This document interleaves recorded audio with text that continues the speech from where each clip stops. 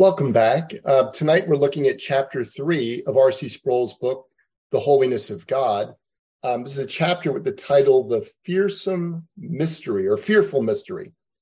If you read the chapter, which can be helpful before we study it together, you may have noticed that R.C. wanders a bit tonight. He wanders a bit in this chapter, and I think that's just a habit that theologians somehow pick up along the way. In fact, some of you may know a pastor who wanders from time to time while he's talking about things. But Silas isn't on tonight, so don't tell him I said that. I think our best course is actually going to be just to follow R.C. as he wanders, so we can walk through the chapter together.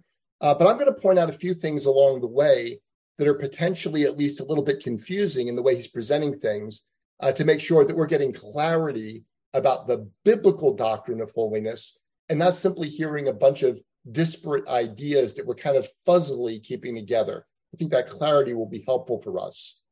So my plan is that we're going to discuss, time willing, four main things.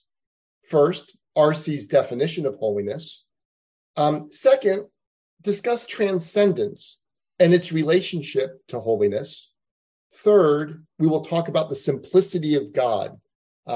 That actually is not something he directly talks about, but I think it'll help clear up one of the paragraphs that I think is potentially confusing. And fourth, if we have time, I want to say a little bit about Rudolf Otto's book that R.C. devotes about 2 chapters to talking about. I think that could be helpful methodologically. It's not actually that important in terms of understanding holiness. So that's where I'm hoping to go this evening. But of course, I'm happy to discuss anything you want to raise that's even tangentially related to the chapter, because I am prone to wander even more than R.C. is. Before we do that, though, let's go before the throne of grace and ask the Lord to bless our time together as we study this important doctrine. Let us pray.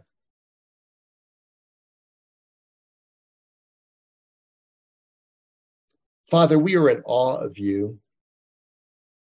We contemplate your greatness, and our minds just run to the utter limits of our ability, and yet you are infinitely beyond that.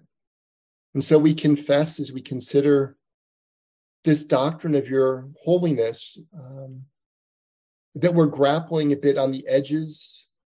We know that we have not fully understood who you are in all things, but we are grateful that you have revealed yourself to us in your word and in Jesus Christ. And so we ask this evening, as we discuss this chapter, that we would come to a clearer understanding of who you are. Not simply that we would have intellectual knowledge in our heads, but that this would lead us to worship you more purely and to walk in your ways more fully in the days ahead. And we ask these things in Jesus' name. Amen. It took to the 3rd chapter, but R.C. finally got to giving us a definition of holiness. And he kind of hems and haws a bit in the beginning of the chapter about how difficult it is to define the doctrine of holiness. And I was a little bit surprised. I haven't read this book in about 25 years. I was a little surprised to realize he's hemming and hawing in that way, because the definition he gives is a very, very common definition among theologians. You'll come across this definition almost all the time. He's not really stretching for something here. But it's important for us to see where he's coming from and what he's trying to get us to understand. I suspect that part of the reason why he hems and haws a bit is perhaps, maybe I'm speculating here, perhaps he realizes this definition doesn't quite work the way he wants it to. It doesn't satisfy the justice of all the biblical data, and maybe that's part of the tension. Or perhaps it's simply that R.C. recognizes, as hopefully we all do, that when we're talking about God, we are coming to a bit of a mystery, because God is so much beyond us. He's infinite. We're finite. We can know him truly, but we will not know him exhaustively. On the bottom of page 35, Dr. Sproul says it's been customary to define holy as purity, free from every stain, whole, perfect, and immaculate in every detail. I just want to make a distinction here. I think that's a common way of talking about it in terms of popularly. If you just go grab people on the street, or you grab someone that's going to a church, hasn't studied theology, they're going to come up with something like that. Holiness has to do with being without sin. But it turns out that actually Bible scholars do not define holiness that way. It's better for us to realize that the doctrine of holiness leads to purity. But purity in itself is not sufficient for holiness. Otherwise, we start ending up thinking that my moral improvement means I'm becoming holy. And in fact, that can be a very selfish endeavor. I'm just working to improve my own character. And that has really very little to do biblically with the doctrine of holiness in the Bible. That being said, would someone like to summarize R.C. Sproul's definition of holiness? He's here on page 36. He defines holy and holiness for us. It'd be helpful for us to know what he's telling us we ought to believe. Anyone at all?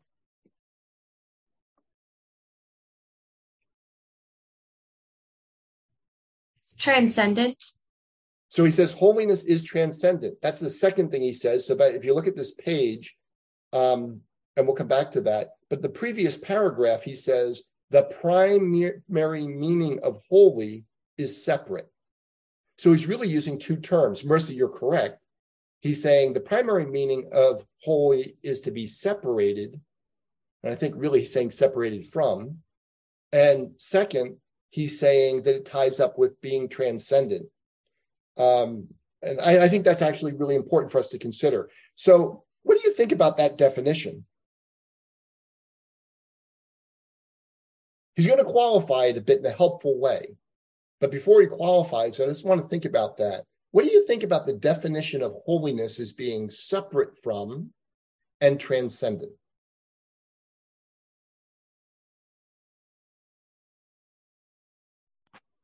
I liked it because I thought that his point that it tied to the term to cut linked really well with the covenantal side of God. So I really liked it. I didn't feel like it needed too many qualifiers. I thought it was pretty straightforward. It is actually one of the most common ways to talk about it. Although, as I mentioned previously in our first class, I prefer a different definition. There are some challenges, some drawbacks to God being separate. The key thing to see, because the separate in itself isn't bad, but the key thing to see is biblically, holiness is not primarily separation from, it's separation to.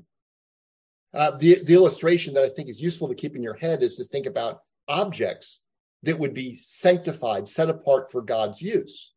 Now, if you had a vessel in your house and you had a room, you had all your vessels there, your various jars and containers, and you took a silver one and you went and put it in your backyard, you have separated it from the rest of your vessels.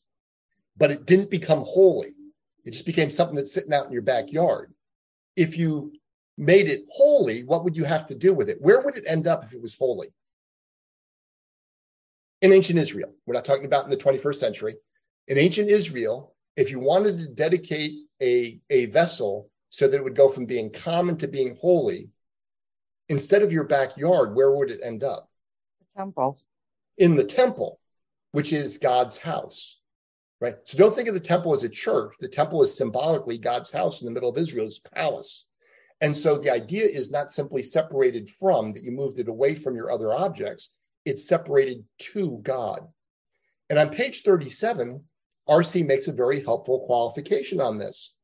In the middle paragraph on this page, the very last sentence, well, let me give you two sentences here. He says, the things that are holy are things that are set apart, separated from the rest. They have been separated from the commonplace, consecrated to the Lord for his service. And I just want you to keep in mind that unless you get to consecrated to the Lord, I slightly prefer devoted to the Lord. We'll come to that in a little bit.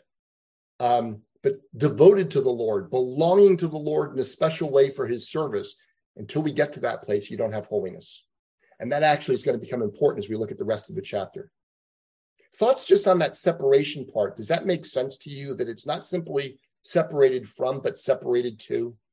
Or is that still a strange idea to you?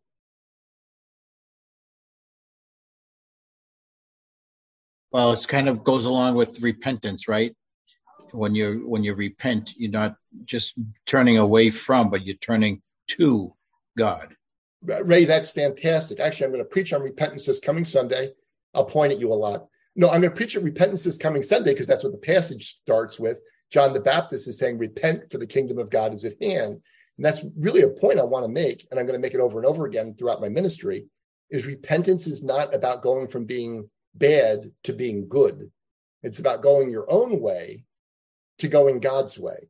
Now, of course, that does involve moral improvement, right? But it really has to be that belonging to God, walking with God, pursuing God, embracing God.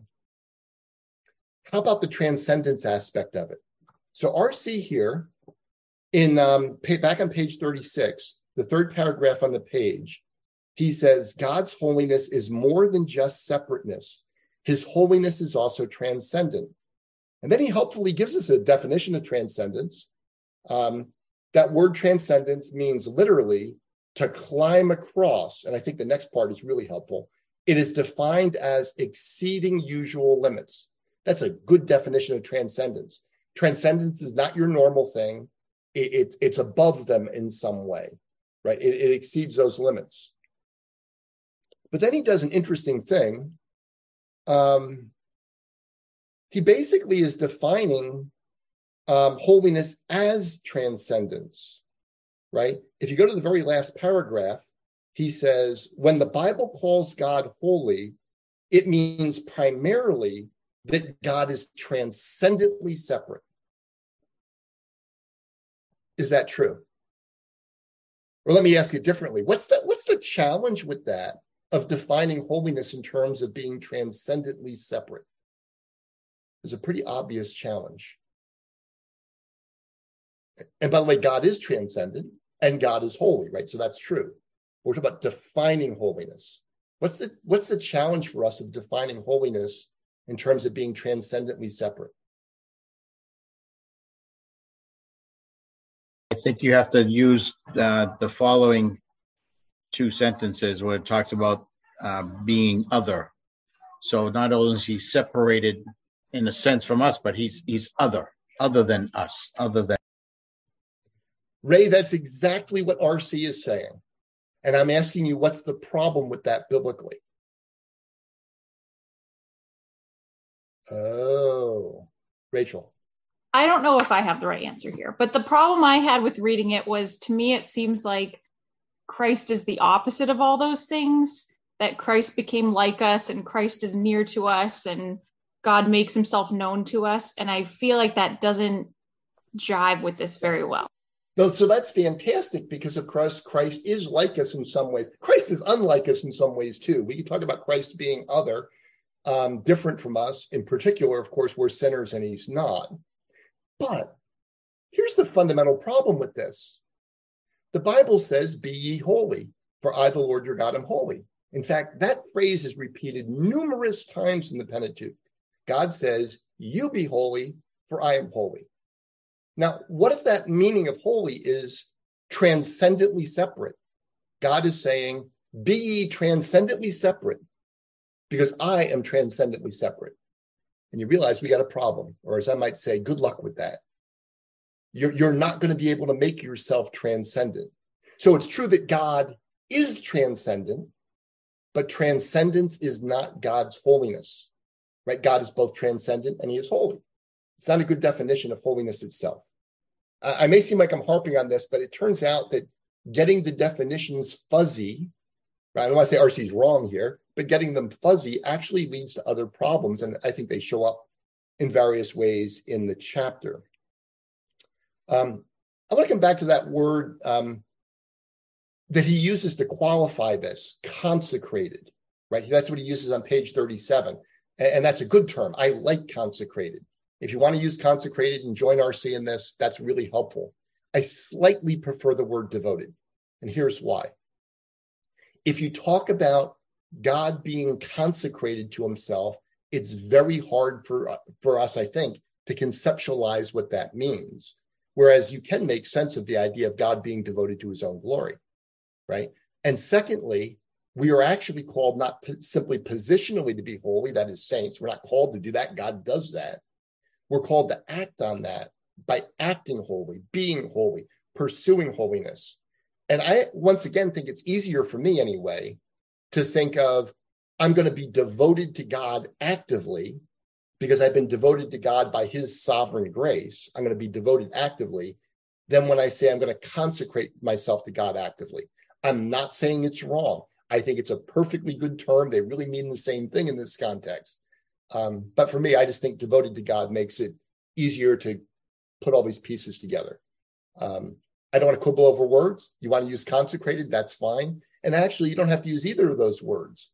The key thing is to see that holiness is being separated to God as his possession for his purposes. To me, devoted works well for that. Thoughts or questions on those terms or those ideas? Ray's going, I like consecrated. That's okay, Ray. We love you.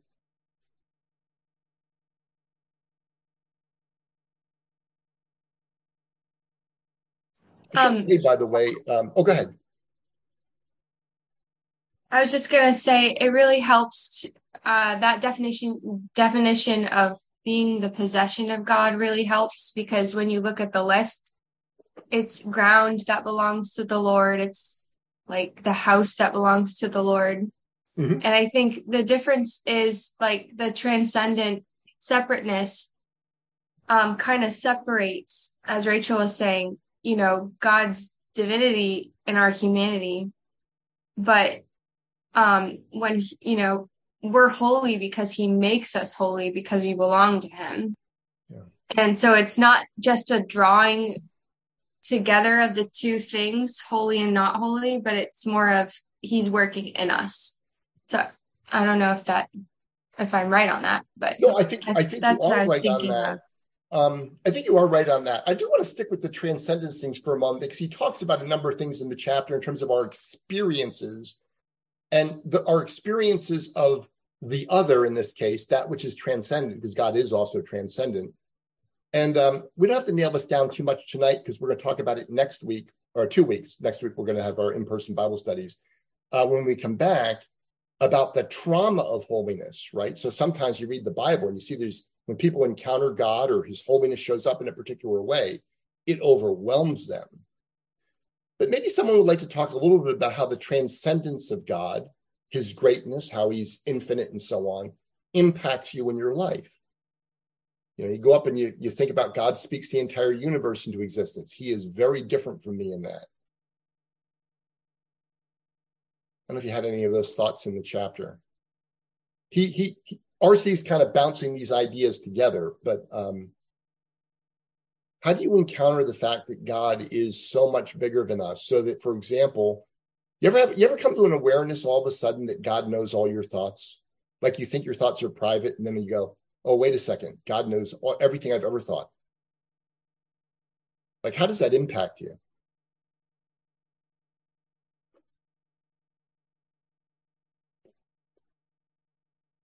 No. I will say, in a way that R.C. talks about in the chapter about holiness is true about transcendence. That is, it is both terrifying and comforting at the same time, or maybe at different times, but it's a doctrine that's very comforting. You look up at the stars at night and you go, my God just spoke all those into existence and I am in his hands. He loves me, right? On the other hand, just using the illustration I just did, God knows all my thoughts. That can be a little scary sometimes to realize that I am not my own, right? My only hope is that I'm not my own, but sometimes we kind of want to be our own. We have a tension there in our experiences. Well, I don't see anyone wanting to talk about this, so we'll move on to our next topic. I just threw it out there. We will talk about this in relation to holiness when we come back, with the trauma of holiness and encountering a holy God. Look at page 38 with me. I want to draw your attention. By the way, I should say, R.C. Sproul undoubtedly had the most influence on me of any theologian, because I read so many of his books when I was a young man, and he's such a gifted speaker. I pointed out that he's wandering a bit in this chapter, but I can hear his voice in my head, and I'm going, yeah, I'm just happy to listen to him talk. He's really just such a gifted teacher for us. I did find this one paragraph is, put it nicely, potentially confusing. You could translate that as it's mistaken. It's the one that begins, when we use the word holy to describe God, we face another problem. Would someone be willing to read that paragraph for us? And then we'll talk about it a bit. Ray, you're on mute, Ray. I can read it. Thank you, Ray. We often describe God by compiling a list of qualities or characteristics. No, I'm on page 38. Yeah. I started after the sentence you already read. Oh, I'm sorry. Okay, thank you. It's okay.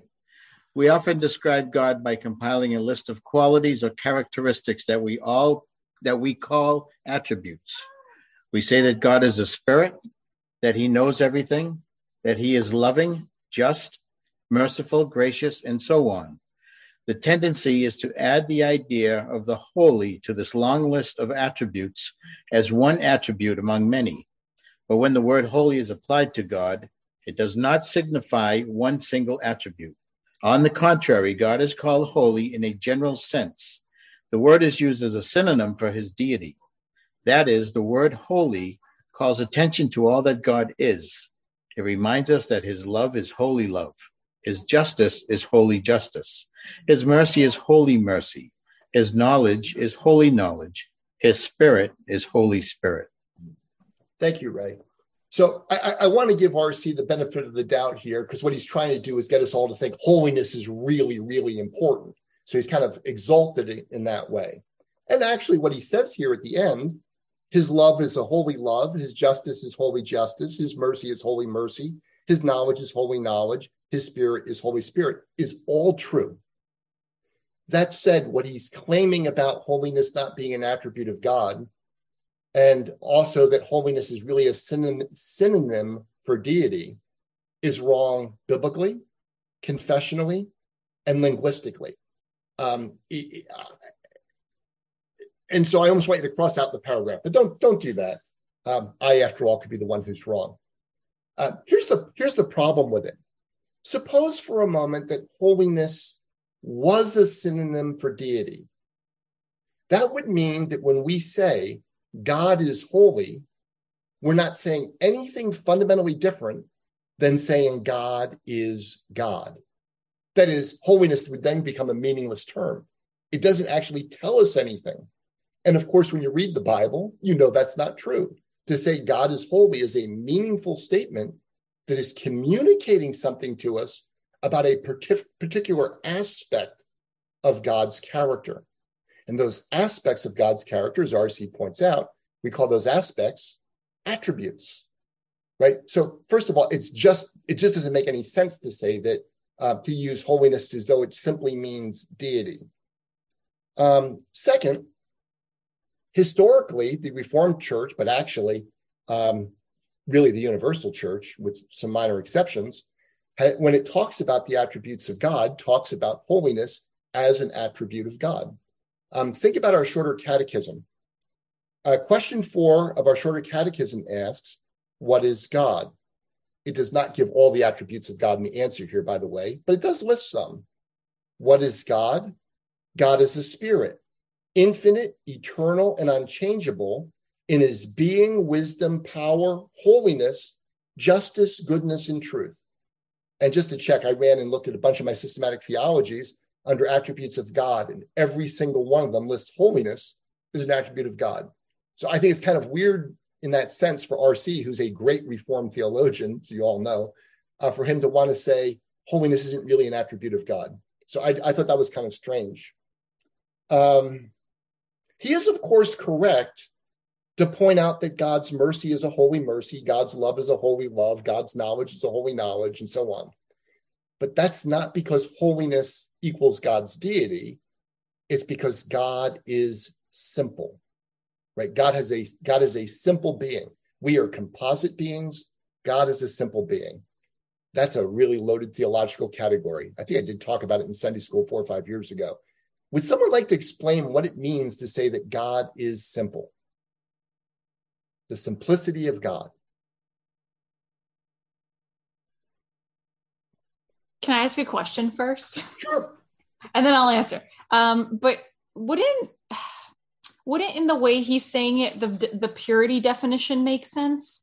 Because in the way he's describing this paragraph, to me, it seems like he's saying his justice is like the purest, truest, highest form and without sin. So to me, it seems like the definition we threw away earlier kind of applies to the way he's using it here, though.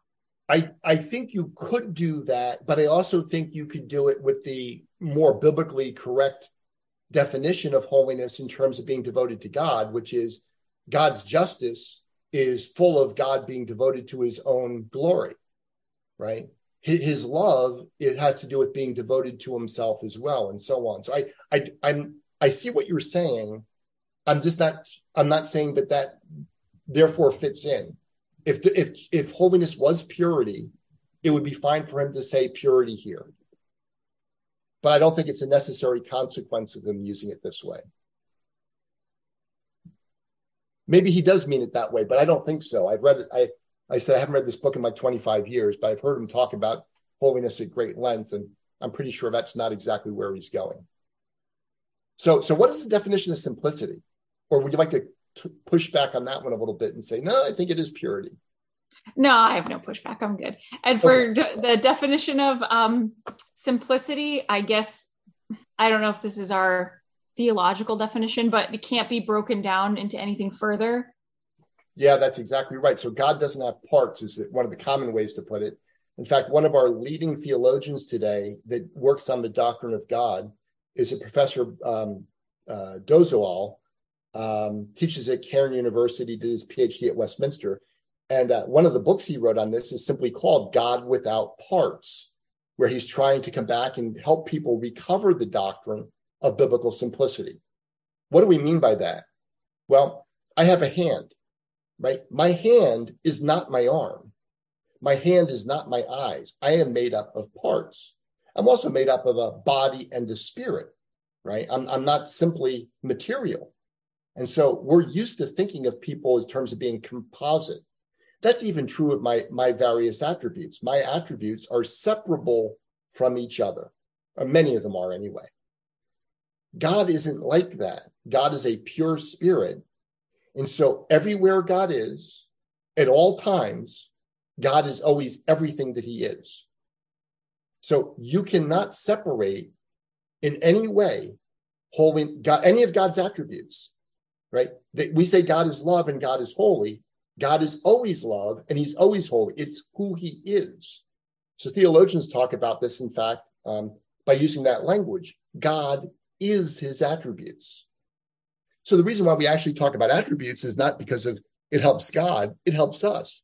We're finite, right? So for me to talk about God, I have to be able to focus on characteristics of this one God who is always that everywhere that he is. What that means, of course, is every activity God does, right? And well, let me take that back a little bit. In his being, God is always all his attributes. It's not like sometimes God is love and sometimes God is holy, right? That's a really important doctrine. And R.C., at least late in his life, loved this doctrine. He wrote a glowing recommendation for James Dolezal's another one of his books, All That Is Within God, that deals with this topic, among others. And so it just kind of surprises me that he would want to make holiness the overarching theme that you attach to all these things. But keep in mind, you can't separate God's justice from his love either, right? Does that make sense to people? I know the doctrine of God's simplicity is not something you just naturally are thinking about all the time. It's actually a really important doctrine. I'm going to say something else about that, but I want to take questions on it. How many of you have heard about the simplicity of God before? Maybe I ought to teach this in Sunday school again. Jason has. Marissa. Okay. My wife, Kristen, came on to raise her hand. My poor wife has heard about everything in theology. She gets it in the car. She gets it sometimes in bed. Okay. Here's another distinction I want to help you with that's important, is God's attributes are who he is. That's distinct from his activities. God's activities flow from who he is, but they are not who he is. Here's how that distinction works. God is holy. God is not wrath. You see the difference? God is holy. God is not wrath. Because God was holy before he ever created the world. Wrath comes into existence when sin comes into the world. Apart from sin, there's no wrath. So a holy God, who God is, because he's devoted to his own glory, is going to judge sin. I'm losing you. That's an important truth, though. So we'll come back to that at some other time. I don't want to overwhelm you here tonight. But God's attributes are, it's important to realize that they are all talking about the one God. You cannot separate them. And therefore, I just think this paragraph is potentially quite a bit misleading. But we cut him some slack. I'm sure many of the things I say are misleading too. I'm going to risk it. Do you guys see the difference between God's attributes and his activities? Because it actually is tied into this issue about God's holiness as we're going to talk about it. That's why I use that as an illustration. Do you see that God's holiness is an attribute? He always is holy. He was holy before the foundations of the world. But some of his activities he does, like pouring out wrath on sin, redeeming people, right? Covering over our sins through the righteousness of his son. Those are not attributes of God. Those are activities of God. I got a couple nods. Okay. We're on the same page here, I hope. And you would say they flow from his attributes? Yeah, so God's activities always naturally flow from who he is. Mm-hmm. He does what he does because he is what he is. Mm-hmm. Right? And so because of who God is, he's going to act in certain ways. This is part of why we have sayings in the Bible like God can't look upon sin without judging it, which is also why it's such an appalling idea when people want to have God forgiving people without him also satisfying his own justice, which he does through the cross. He pays our penalty, right? So he doesn't compromise his justice in order to exercise love and mercy. That, remember, all his attributes always go together because there's only one God. He satisfies his justice in order to show us his love and mercy. And so simplicity of God's important here. You never want to pit. There's never a tension in God. You do not want to pit God's attributes against each other. By the way, that's very practical. I've sometimes said this in assurance of pardon. I think a lot of times when people struggle with assurance, they're imagining in their head, God is holy and God is merciful. And I am hoping his mercy is somehow going to win out over his holiness. And there's a number of problems with that because it starts by putting attention in God where there isn't one. But it also creates a practical problem for me because every time I look into my own heart and I read the word of God, I go, I don't know. In my case, his holiness, I mean, how could he not possibly judge me? When I realize God is unified, he's a simple being who has loved me with an everlasting love in his son. That's an activity. He chose to do that.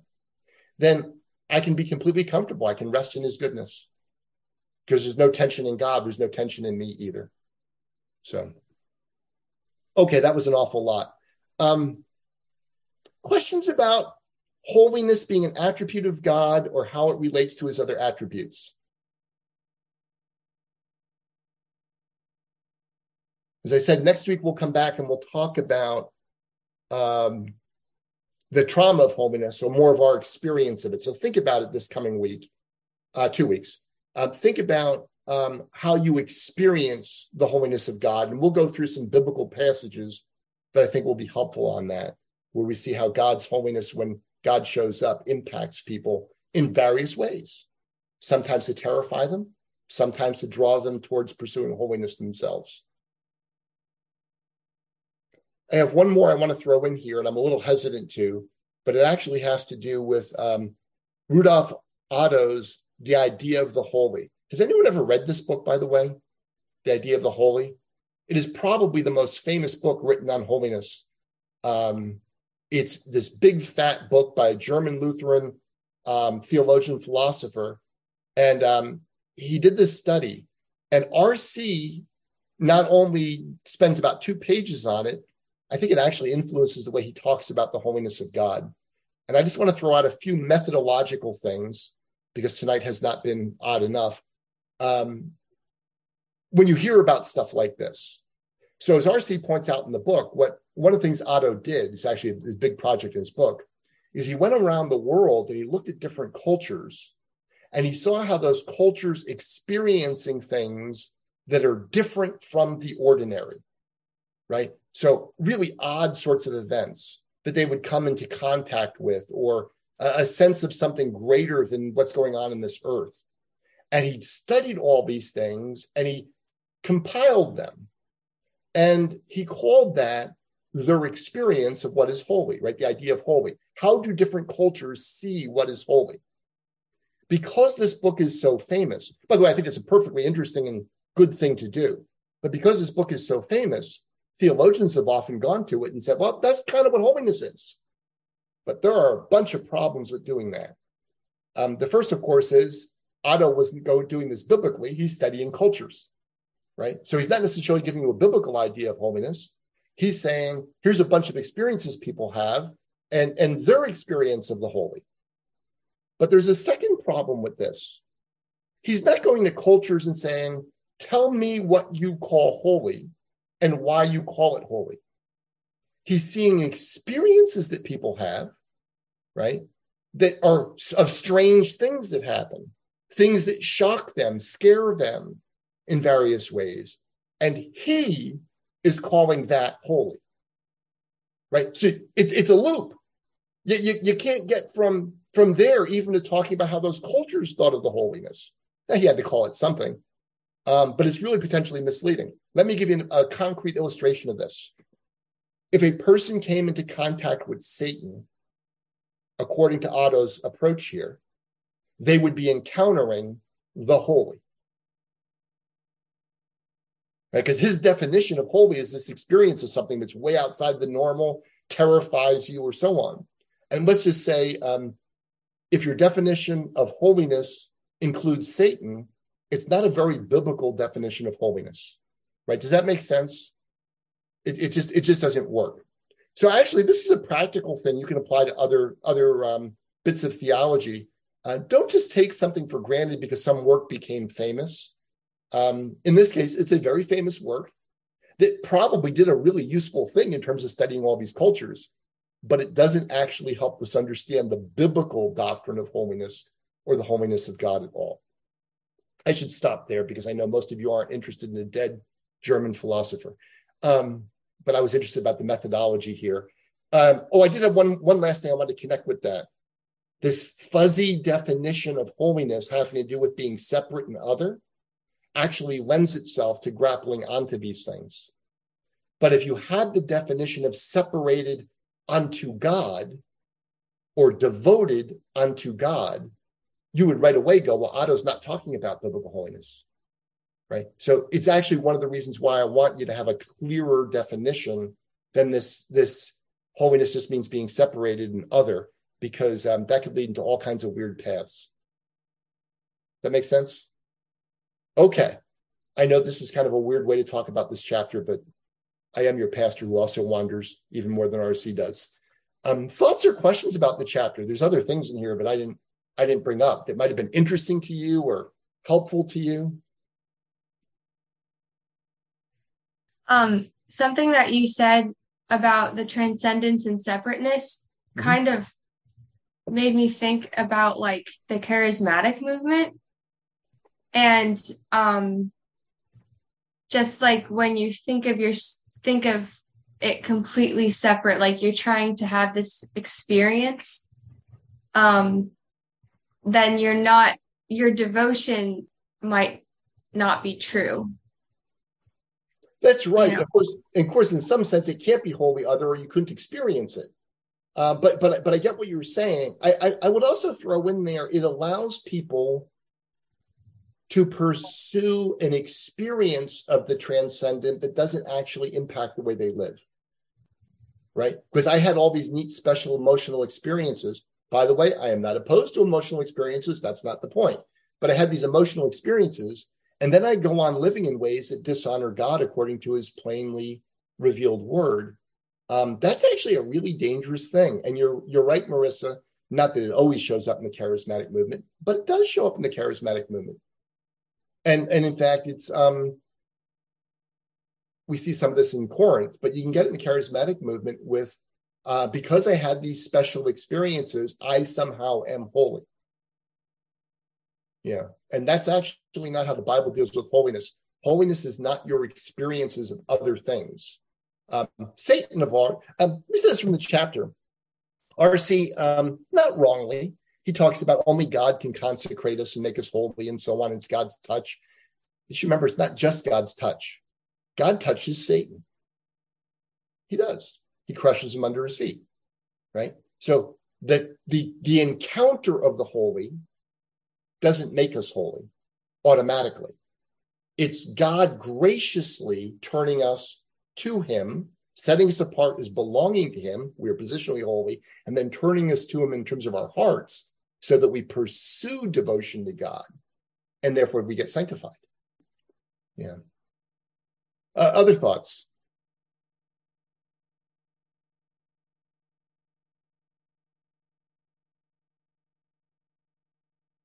Going once, going twice. We'll talk about this more next week. A lot of these things blend over, and it'll be easier because we're going to go through, I keep saying next week, 2 weeks. We'll be going through some specific biblical passages, and we'll be able to exegete those passages. He didn't really use passages in this chapter, and I didn't want to just throw them in there. Anything else? Let me turn off the camera, and we'll talk a little bit, and we'll pray.